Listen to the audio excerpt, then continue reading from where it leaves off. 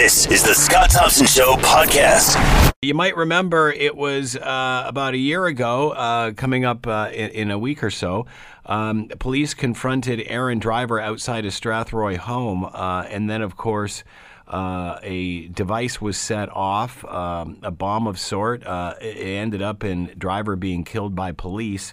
The taxi driver almost severely hurt, barely got out with what he did. RCMP are still trying to recreate the electronic bomb he detonated. To talk more about all of this, Global News online investigative reporter Stuart Bell, and he is with us now. Hello, Stuart. How are you today? Good, thanks. How are you? Thank you for taking the time to join us. We haven't heard from anything about this in a long time. It seemed once this case was, 24 hours old and Driver dead, it was radio silence here. Why has this been kept under wraps for so long? What's been going on? Well, there were a number of investigations that began after the incident. There was one into the bomb itself, a forensic investigation into what kind of bomb it was and how he constructed it. The OPP did an investigation into whether the police shooting was justified, which concluded it was. But the other two investigations have carried on and continue to this day. And the key one is the RCMP's criminal investigation, which I understand is pretty much done except for one thing, and that's that after Driver was killed, they found that he was carrying an electronic device of some kind.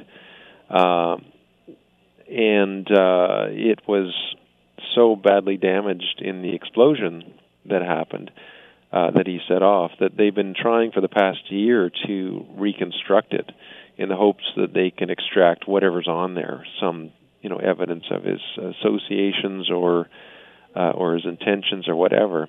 So I guess there's a technical unit within the RCMP which has been doing this painstaking process of trying to reassemble an electronic device that was basically obliterated in an explosion. And so that's ongoing, and that's why the investigation carries on to this day.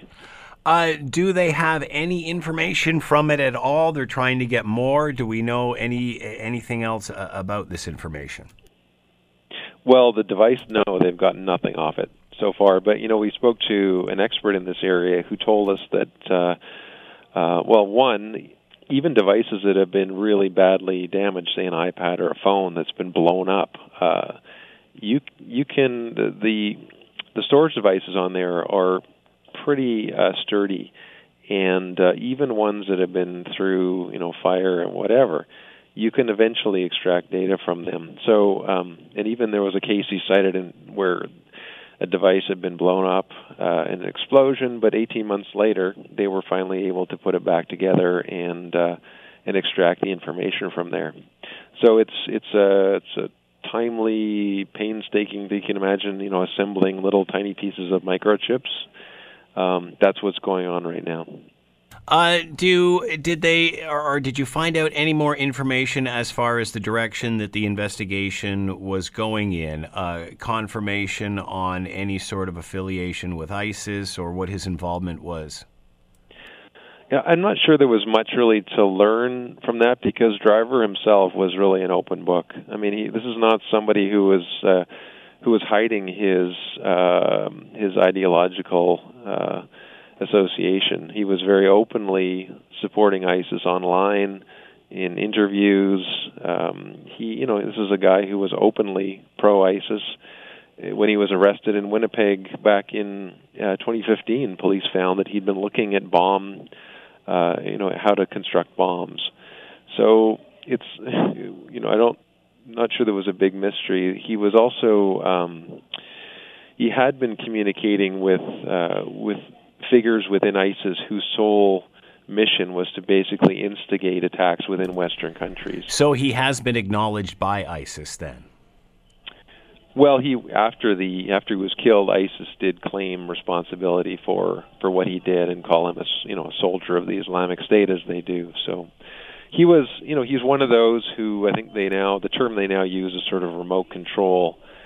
People that, they haven't trained or aren't officially members of ISIS or whatever. They're just people that have for their own reasons, decided to adopt this mentality, this ideology, and that they have been able to coax into trying to commit attacks.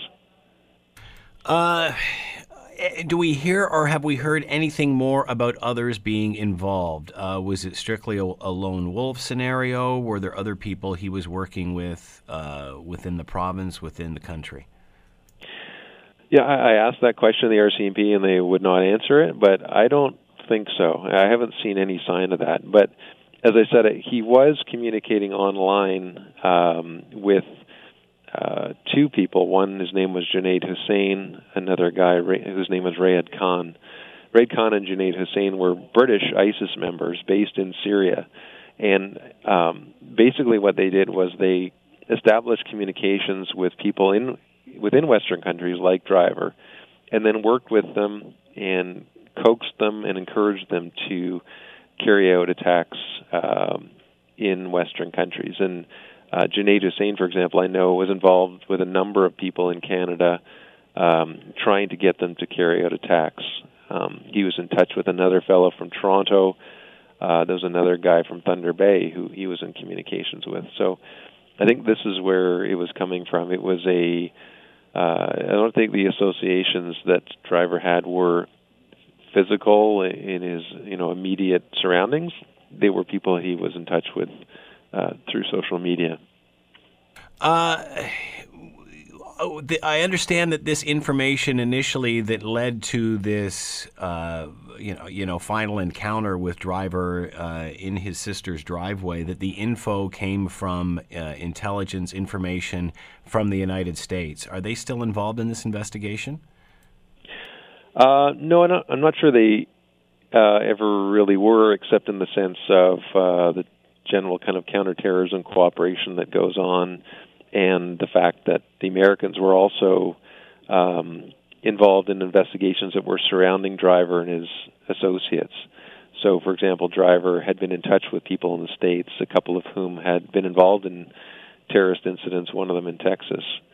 So I don't think, there's an ongoing thing there. I think there was just a sharing of information about the fact that Driver had posted a video in which he seemed to be announcing that he was about to commit something. Do we know anything more about him becoming radicalized? Another situation of someone disenfranchised latches on to ISIS as a vehicle for their hate. How do we explain this? Well, again, I think it's unique to him in the sense that he was a troubled young man. I don't think there's any dispute about that. He had some emotional difficulties, having lost his mother at a young age. He had been involved in drugs and that kind of thing, and was a young man who was really adrift. And and this is not an unusual state for that people to find themselves in. It just so happens, I think, that today people that are adrift in that way and perhaps angry and looking for something are finding this. This is the particular ideology that they latch onto that gives them some sense of worth and belonging that they feel that they're missing. So I think it's just that's what it comes down to in the end. If it appears that that is the scenario, that it's a disenfranchised person who becomes a lone wolf, any idea what they hope to find? What sort of intelligence would help them in the future from such a device? Well, I think they're just doing their due diligence. I don't think they feel they can close the investigation until they've mined this to the very end, because there could be stuff on there about the fact that Driver carried this device with him as he embarked on his operation tells you that it had some significance to what he was doing, or else he wouldn't have brought it. He would have left it back home. So what is on there? Is it something about his plans? Was it a video? Is there something about who he's communicating with? There's something financial. Who knows? But it may be nothing. In fact, they may never be able to reconstruct this device, but I think the feeling among police is that they have a duty to follow it through to the end before they announce that this case is closed. And as your expert said, there's been cases where this gets put on file, and then the technology exists to extract such information in the future. Yeah, I mean that was really interesting too from this expert we spoke to, Daniel Tobak, who said that one thing that police sometimes do is they'll say, nope, we can't do it. We've gone as far as we can with this device, and we can't get anything off it. But they'll just shelve it for a while and hope that technology catches up to the point where they're able to then go back and then get what they can off of it. Do you get the feeling at all that officials don't have the resources they need to do these types of investigation? Are they swamped with this stuff? Well, I mean, you recall after the incidents in October 2014, when there was a real surge in not only people that were coming and going to places like ISIS territory, but that were returning and that were being stopped, and the RCMP in particular took hundreds of officers off other units and brought them into the national security enforcement teams. So something like 600 officers, I think, that have beefed up those investigative units. So I think that in terms of officers on these cases, that's how they dealt with it.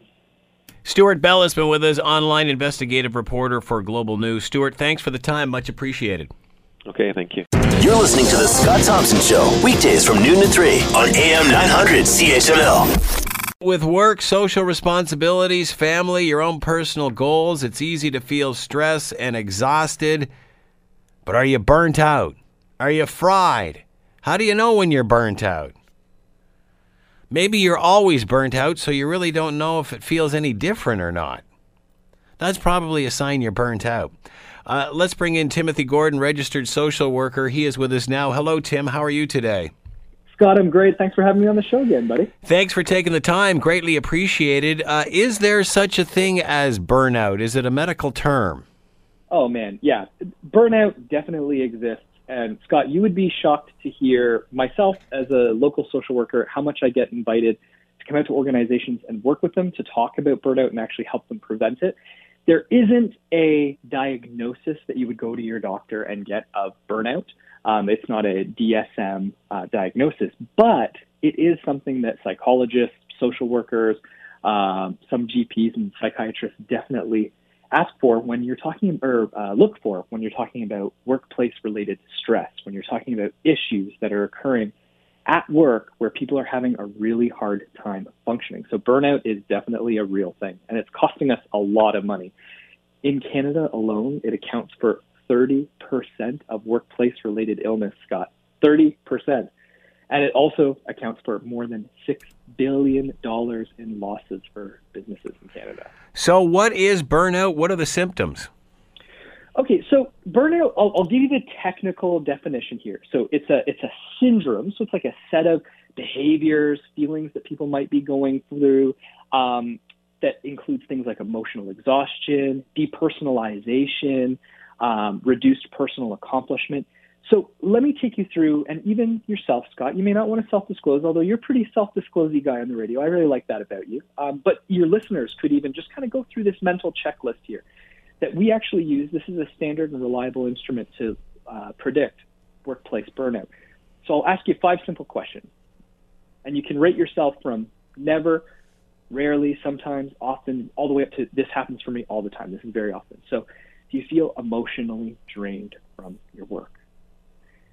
Do you feel used up at the end of your workday? Do you feel burned out by your work? Do you feel nervous or stressed? Are you tired when you get up to face your job? So those are measures that don't just look at stress, because stress is different from burnout. This is specifically focusing on your relationship to your workplace. And are you experiencing workplace stress? And it's most prevalent in helping professionals. So your listeners who I know are nurses, social workers, let's say EAs, teachers, people who are in those helping roles, this is more prevalent in them. And this progressive loss of idealism, energy, purpose that's experienced by people in the helping professions, we used to call this, compassion fatigue, is a result of the conditions of the workplace. Is it always work-related?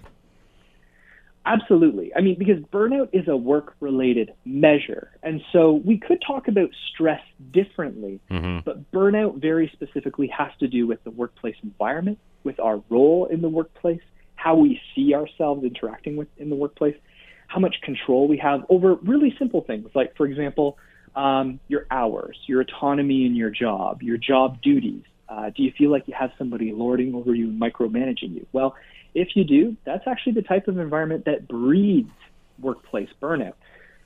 Workers really benefit from having lots of autonomy, the ability to have to be able to think creatively about the problems that they're working on, the ability to pick and choose how they do the behaviors that they do at work.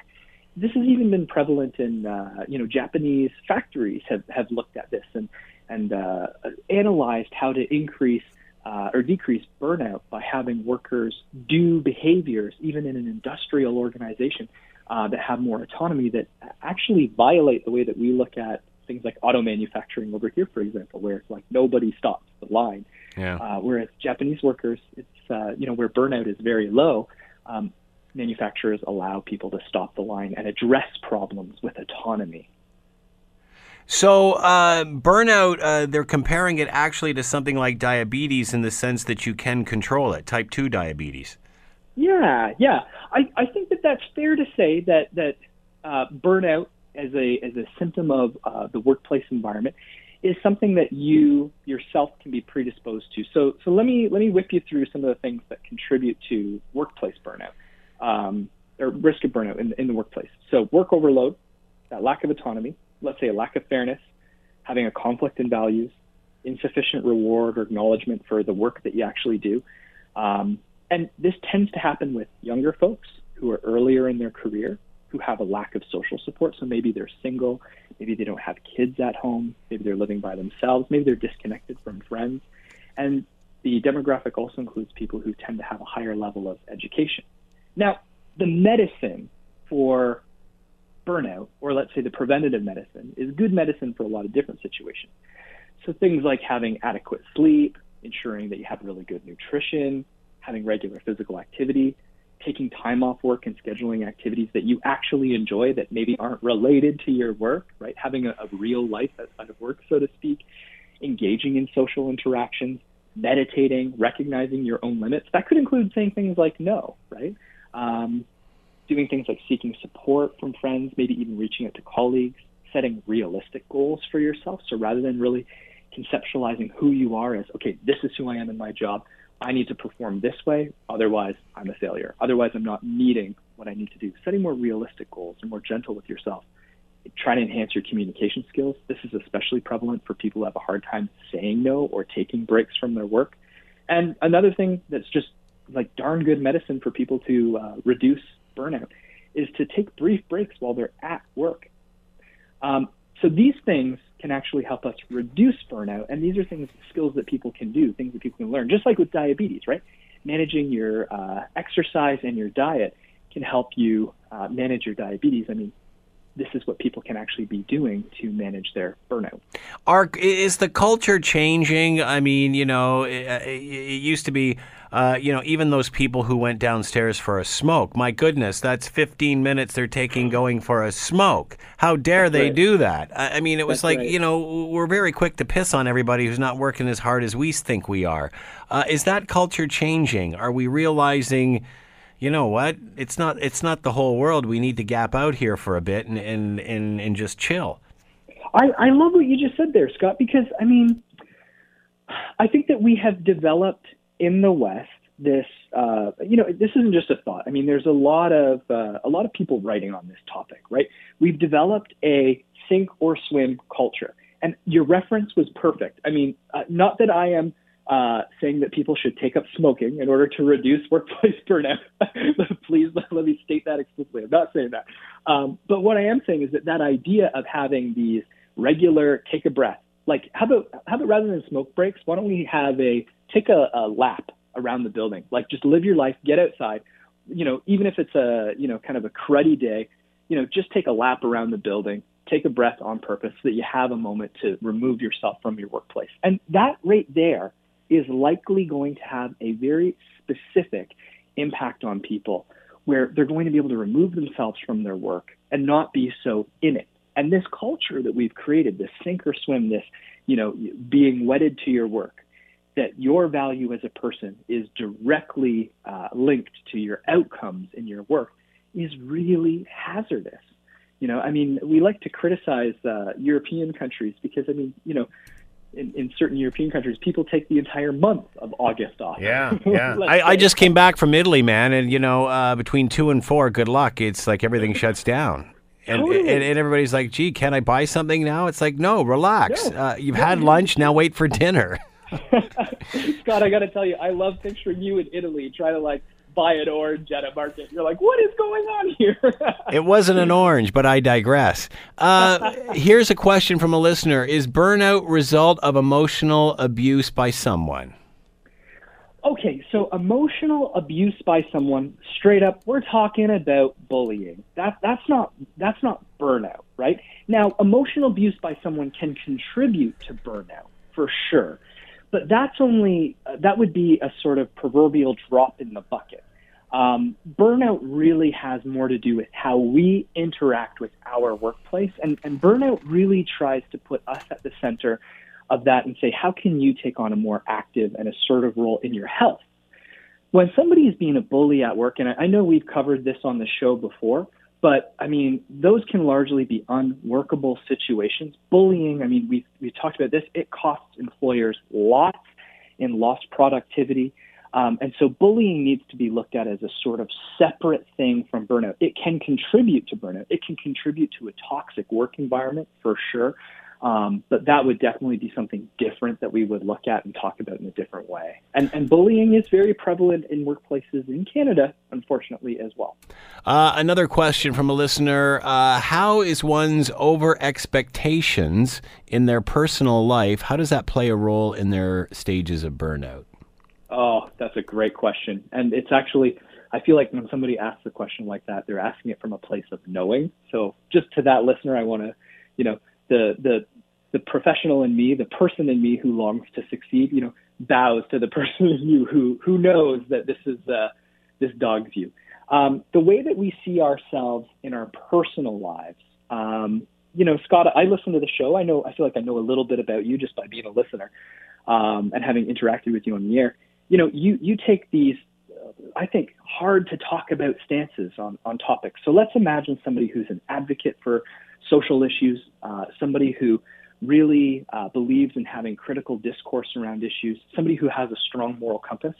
Now, those are beautiful, wonderful qualities, but let's take that person out of their home life, out of their interactions with their friends. Let's drop them into a workplace.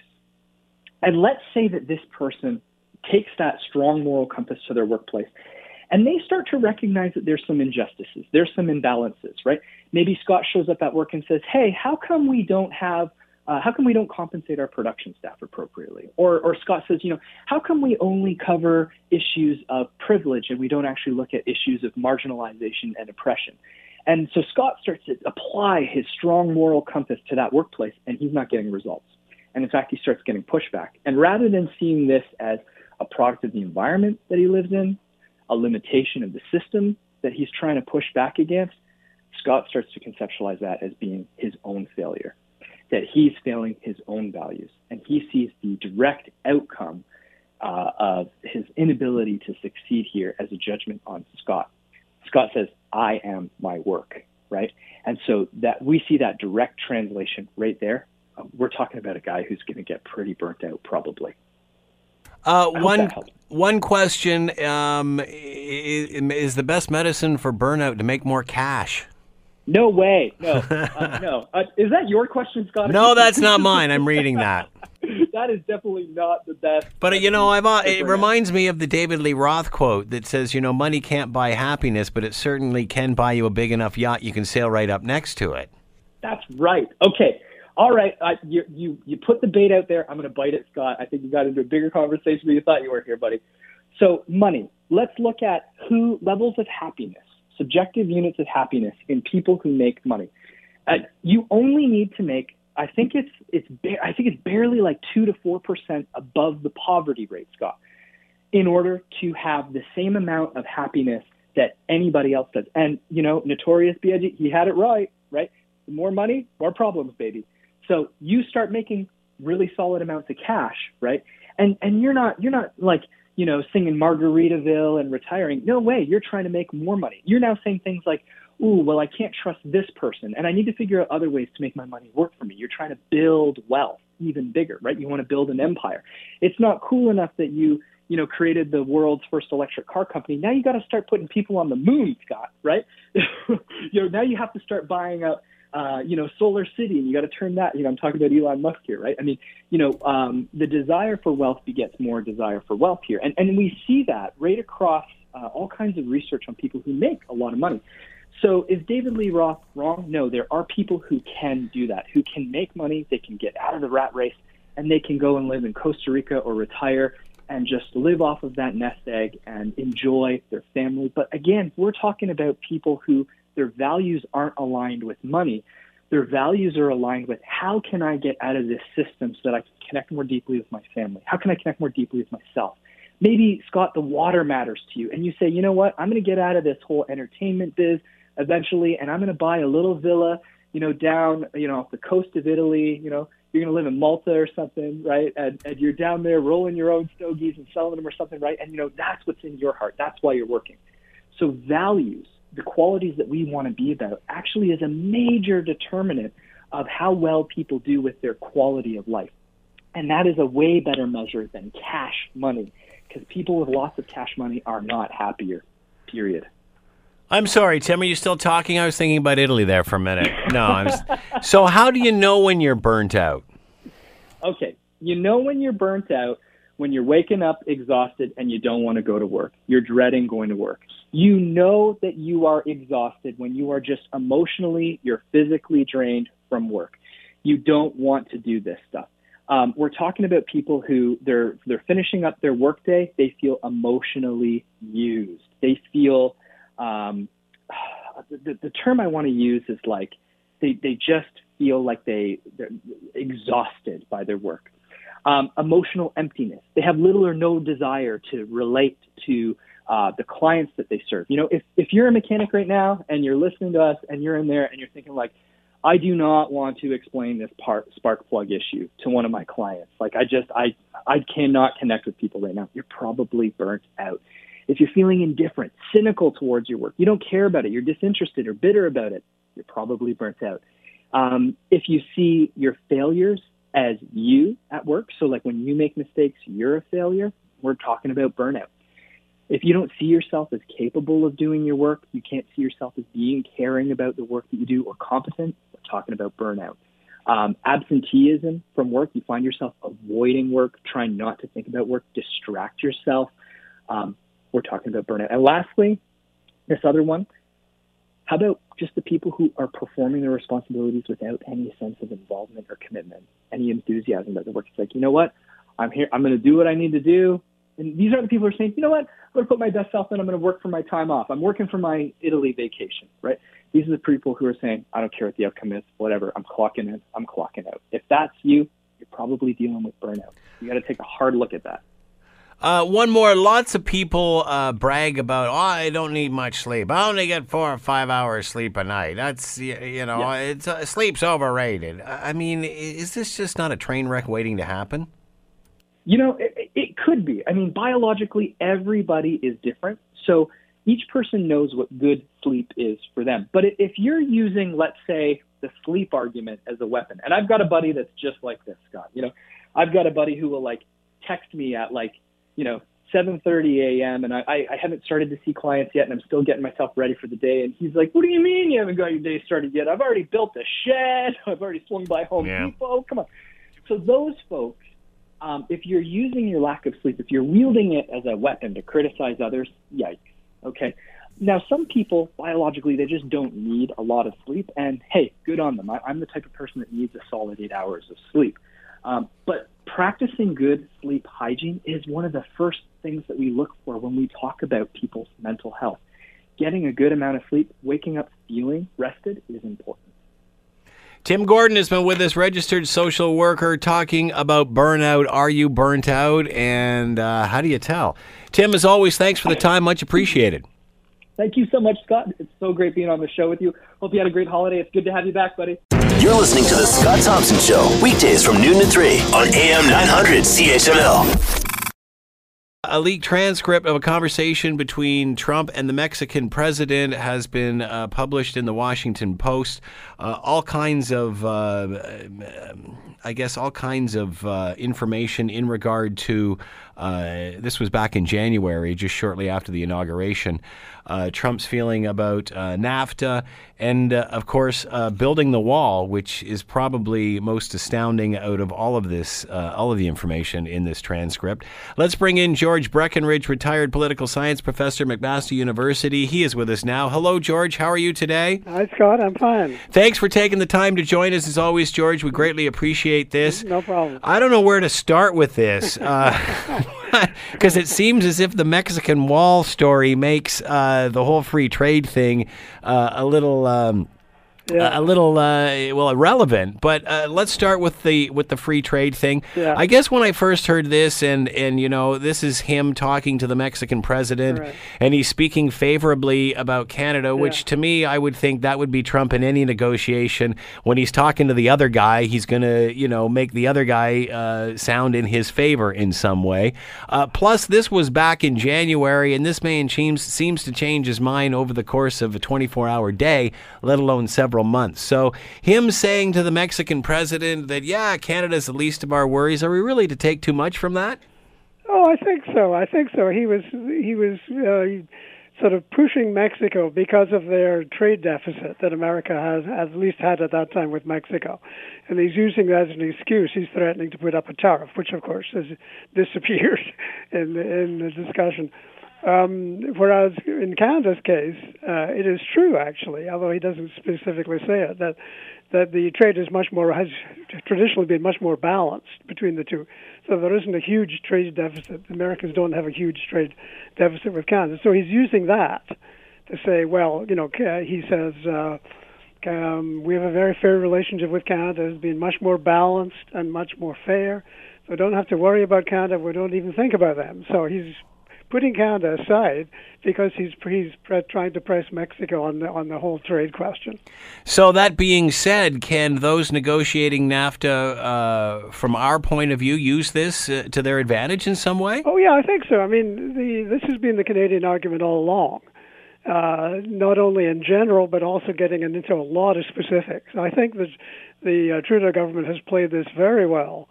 By sort of fanning out across the United States, talking to not only to Congress but to the governors. Trudeau was invited to speak to the National Governors Group and to individual governors, as well as to the people in the White House, to emphasize how interlinked the trade between the two countries is, and that anything that attempts to damage our trade with them also damages them.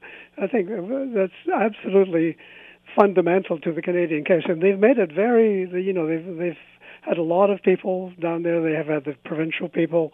They've set up a new advisory council with prominent conservatives on it. I think this is exactly the right way to go. And I think the underlying question, that he was using against Mexico was they have this trade deficit. Now, economists will argue about how serious or how significant that actually is, but nevertheless, for him, it looks like a problem. And Canada, that is simply not the case. And so the fundamental argument for treating Canada the way he was talking about treating Mexico, I would like to treat Mexico, simply didn't exist. Yeah, but when I think Canadian officials would point this out to Trump, he'd say, but I was just putting the boots to the Mexican president, that's all. I mean, he'd be very open about it. Well, yeah, that's true at that particular time. But most of the comments he's made the occasional. I mean, as you've said, he's all over the place in all of these issues. So he's made the occasional nasty comment about Canada as well. But fundamentally, he's been fairly positive, and he obviously has a good relationship with Justin, and so that helps. And I think another good thing about this, the good sign, the negotiations are supposed to start, I think, in a couple of weeks. And what I think, two things I think. One is both sides have agreed to let the chief negotiator be an experienced negotiator. So they're putting the professionals in charge of actual negotiating. Mm-hmm. And I think that's extremely important because these are, in both sides, these are people who have a lot of experience in dealing with these kind of issues. So you don't have the kind of amateur hour bursting out of the White House, which is basically what you get out of the White House. I think that's extremely important. And as I said, the other thing is, of course, that Congress would have to act if there's any substantial change. And after Congress would have to act. And what we're seeing right now very clearly, for the first time really as clearly as this, is Congress considers the president largely irrelevant. They really do. His own party is what happened over the healthcare stuff, and then the Congress passing these new sanctions on Russia, Right. overwhelmingly, and knowing that he was very much against this. So I think the Republicans have just moved right away from him, and so the chances of any sort of substantial negative deal being passed through the Congress are very unlikely. I mean, back in the day, it was the Republicans and the Conservatives that were pro-trade and trying to push all this stuff through. The Republicans have always been heavily pro-trade. He said Canada has been very rough on the United States. I mean, this was back in January. Exactly. Then he changed the tune a few months later. So are we just to assume the bulk of his comments have been fairly positive about Canada? I think it's true to say. But what about more recently when we first opened up the negotiations for NAFTA? Well, at one point he was going to tear it up, leave NAFTA altogether, and his staff apparently called Trudeau or called the Canadian, right, and asked Trudeau to talk to him, and there were other people in the cabinet who talked to him and said, this is not a good idea, and he backed right off. And so after that, it's more general talk about, general goals and that sort of thing. But the fact that the actual negotiations are going to be handled by professionals, I think it's extremely important. There was a poll out just recently this week that said 38% of Canadians fear America. Do you think that after hearing the comments of this transcript, they'll lighten up a bit? Oh, I think so. Yeah, I think so. I mean, I don't think what's happening to the Trump story is fewer and fewer people fear him, and that's extremely bad for a president because a lot of the president's power and influence, particularly talking about domestic politics, but it's also true to a large extent in world affairs, comes from being maybe not feared but respected, and taken seriously. And increasingly we're seeing Trump, even including by his own party, simply not being taken seriously. He's not doing his homework. He's ignorant. He doesn't work on these things. He just shoots his mouth off. And well, we've talked about that before, the boy that cries wolf. Yeah, that's right, exactly. And so I think it's very clear now his party is just not taking him seriously at all. More and more Republicans are criticizing particular things about it.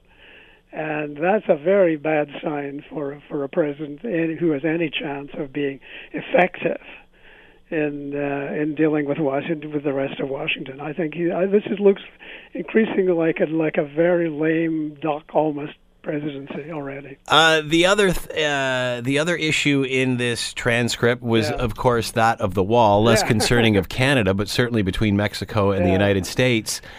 Talking about building the wall, and Trump says this is the least important thing we're talking about, but politically it might be the most important. He's begging the Mexican president not to talk about it, not to say that they're not going to pay for the wall. The whole thing is ludicrous. But this shows very clearly. This is a week after once he's been inaugurated. It shows very clearly that he knows perfectly well. He's known all along that this build the wall in Mexico will pay for it. It's just a slogan, which riled up his supporters and made them cheer and everything. It's not any kind of reality-based thing at all. But of course, he's worried about politically if the Mexican president keeps saying we are not going to pay for that wall. So he says, well, just don't say it. Don't say it. Yeah, he tried to get him to stop talking about it. Right. Even suggested he would fudge. The Washington Post says Trump even suggested he would fudge it in the end so that both sides could claim they didn't give in. Yes, that's right. So he's scrambling to deal with the political consequences of this this really rather nasty slogan that he used. Well, it actually quotes him as saying, "We should both say we will work it out. It will work out in the formula somehow," Trump said, as opposed to you saying, "We will not pay," and me saying, "We will not pay." That's how will this be interpreted the way everything else is? Well, opposition will yell and the supporters will go, "So?" Well, but I think a lot of his supporters, I think, realized a lot of this was show. Yeah. It was a great show he was putting on, and he would say, "Who's going to pay for the wall?" And they'd shout, "Mexico." Yeah. And this was part of the entertainment development of things. I mean, the reason he started out that way, and apparently somebody suggested to him that building a wall was a good shorthand way of saying, we're sort of anti-immigrant. I agree with you. I'm afraid of immigrants, particularly too many Mexicans. And he found that it worked, and the crowd loved it. And then he added that Mexico will pay for it. And so you get this call and response kind of thing going on. So I think a lot of his supporters realized that this was just for show. So how will this be interpreted in the United States? Well, it reveals even more than usual. I mean, very early on, the emperor has no clothes. I mean, this is, it's kind of a joke that he was already scrambling to get political cover for what he knew had been, an empty slogan that he'd been using. So it all adds to the sense that this is a guy who is an amateur. He was very ignorant, both politically and in terms of the issues, but he doesn't work at it. He doesn't bone up on the issues the way he would need to do to have any influence. So if you're a Trump supporter and, you were voting in the alternative, you were voting anti-establishment, you were voting for change, at what point do you feel this guy's let me down? Yeah, that's difficult to say. I mean, the thing that most of them, I mean, all the analyses that have been done on the voting show that the one thing that almost all Trump voters had in common was that they really disliked Hillary Clinton. Mm-hmm. So that was kind of a unifying factor among the people who ended up voting for Trump. And of course, she's no longer a factor in an element in the equation at all. It's difficult to know. I mean, what most of the people wanted were either quite legitimately jobs, Now he's crazy not to keep focusing on that. I mean, that there's a limit to what any president can do about that, of course, but he can do a lot of symbolic stuff, and keep appealing to them on that issue. The other one, of course, is he played to their prejudices, to their fears, their anxieties about immigration and such, and there's nothing he can really do about that. There's a new proposal to slash the size of immigration into the United States. That's not going anywhere. Immediately, other Republicans said, no, this is a bad idea. Trump tweeted a few hours ago, business is looking better than ever with business enthusiasm at record levels, stock market at an all-time high. That just doesn't happen. Well, is business better than we think it is? No, I mean, but the business, the general level of activity has continued on the kind of steady, kind of slow improvement that was going on under Obama for several years. Now, the economists have long argued about the significance of the stock market, ups and downs for actual economic activity, real economic activity. The two things are not directly related at all because, this stock exchange is basically gambling. People are gambling on the way in which they expect things to move in the future. And one of the underlying factors in this long build-up of the stock market, which was started under Obama, of course, it didn't start under Trump, is cheap money. Interest rates have been so low for so long. There's a lot of cheap money. But the relationship between what's happening in the stock market and the real economy has always been a very kind of there's no terribly direct relationship between the two, in fact. Donald Trump has continually spewed the line fake news, yet he's constantly getting caught by fact checkers. That's right. This story in the Washington Post about the wall, I mean, does this just make people realize that he's the creator of his own fake news? Oh, I think so. Yeah, I think so. I mean, initially Trump was such a surprise, and his success was such a surprise. It took a long time for a lot of people to sort of look at this this clearly and to see it for what it was. It was a very skillful campaign, playing on people's fears, playing to an audience that the Republican Party had really, and both the parties had really stopped taking very seriously, taking their concerns and their anxieties seriously.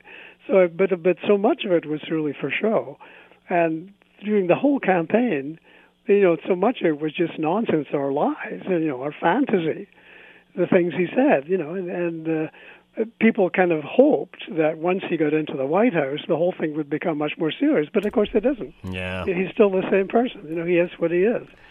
So changes. All this world of fantasy and lies and it's still going on. And more people are just onto the whole thing and fed up with it.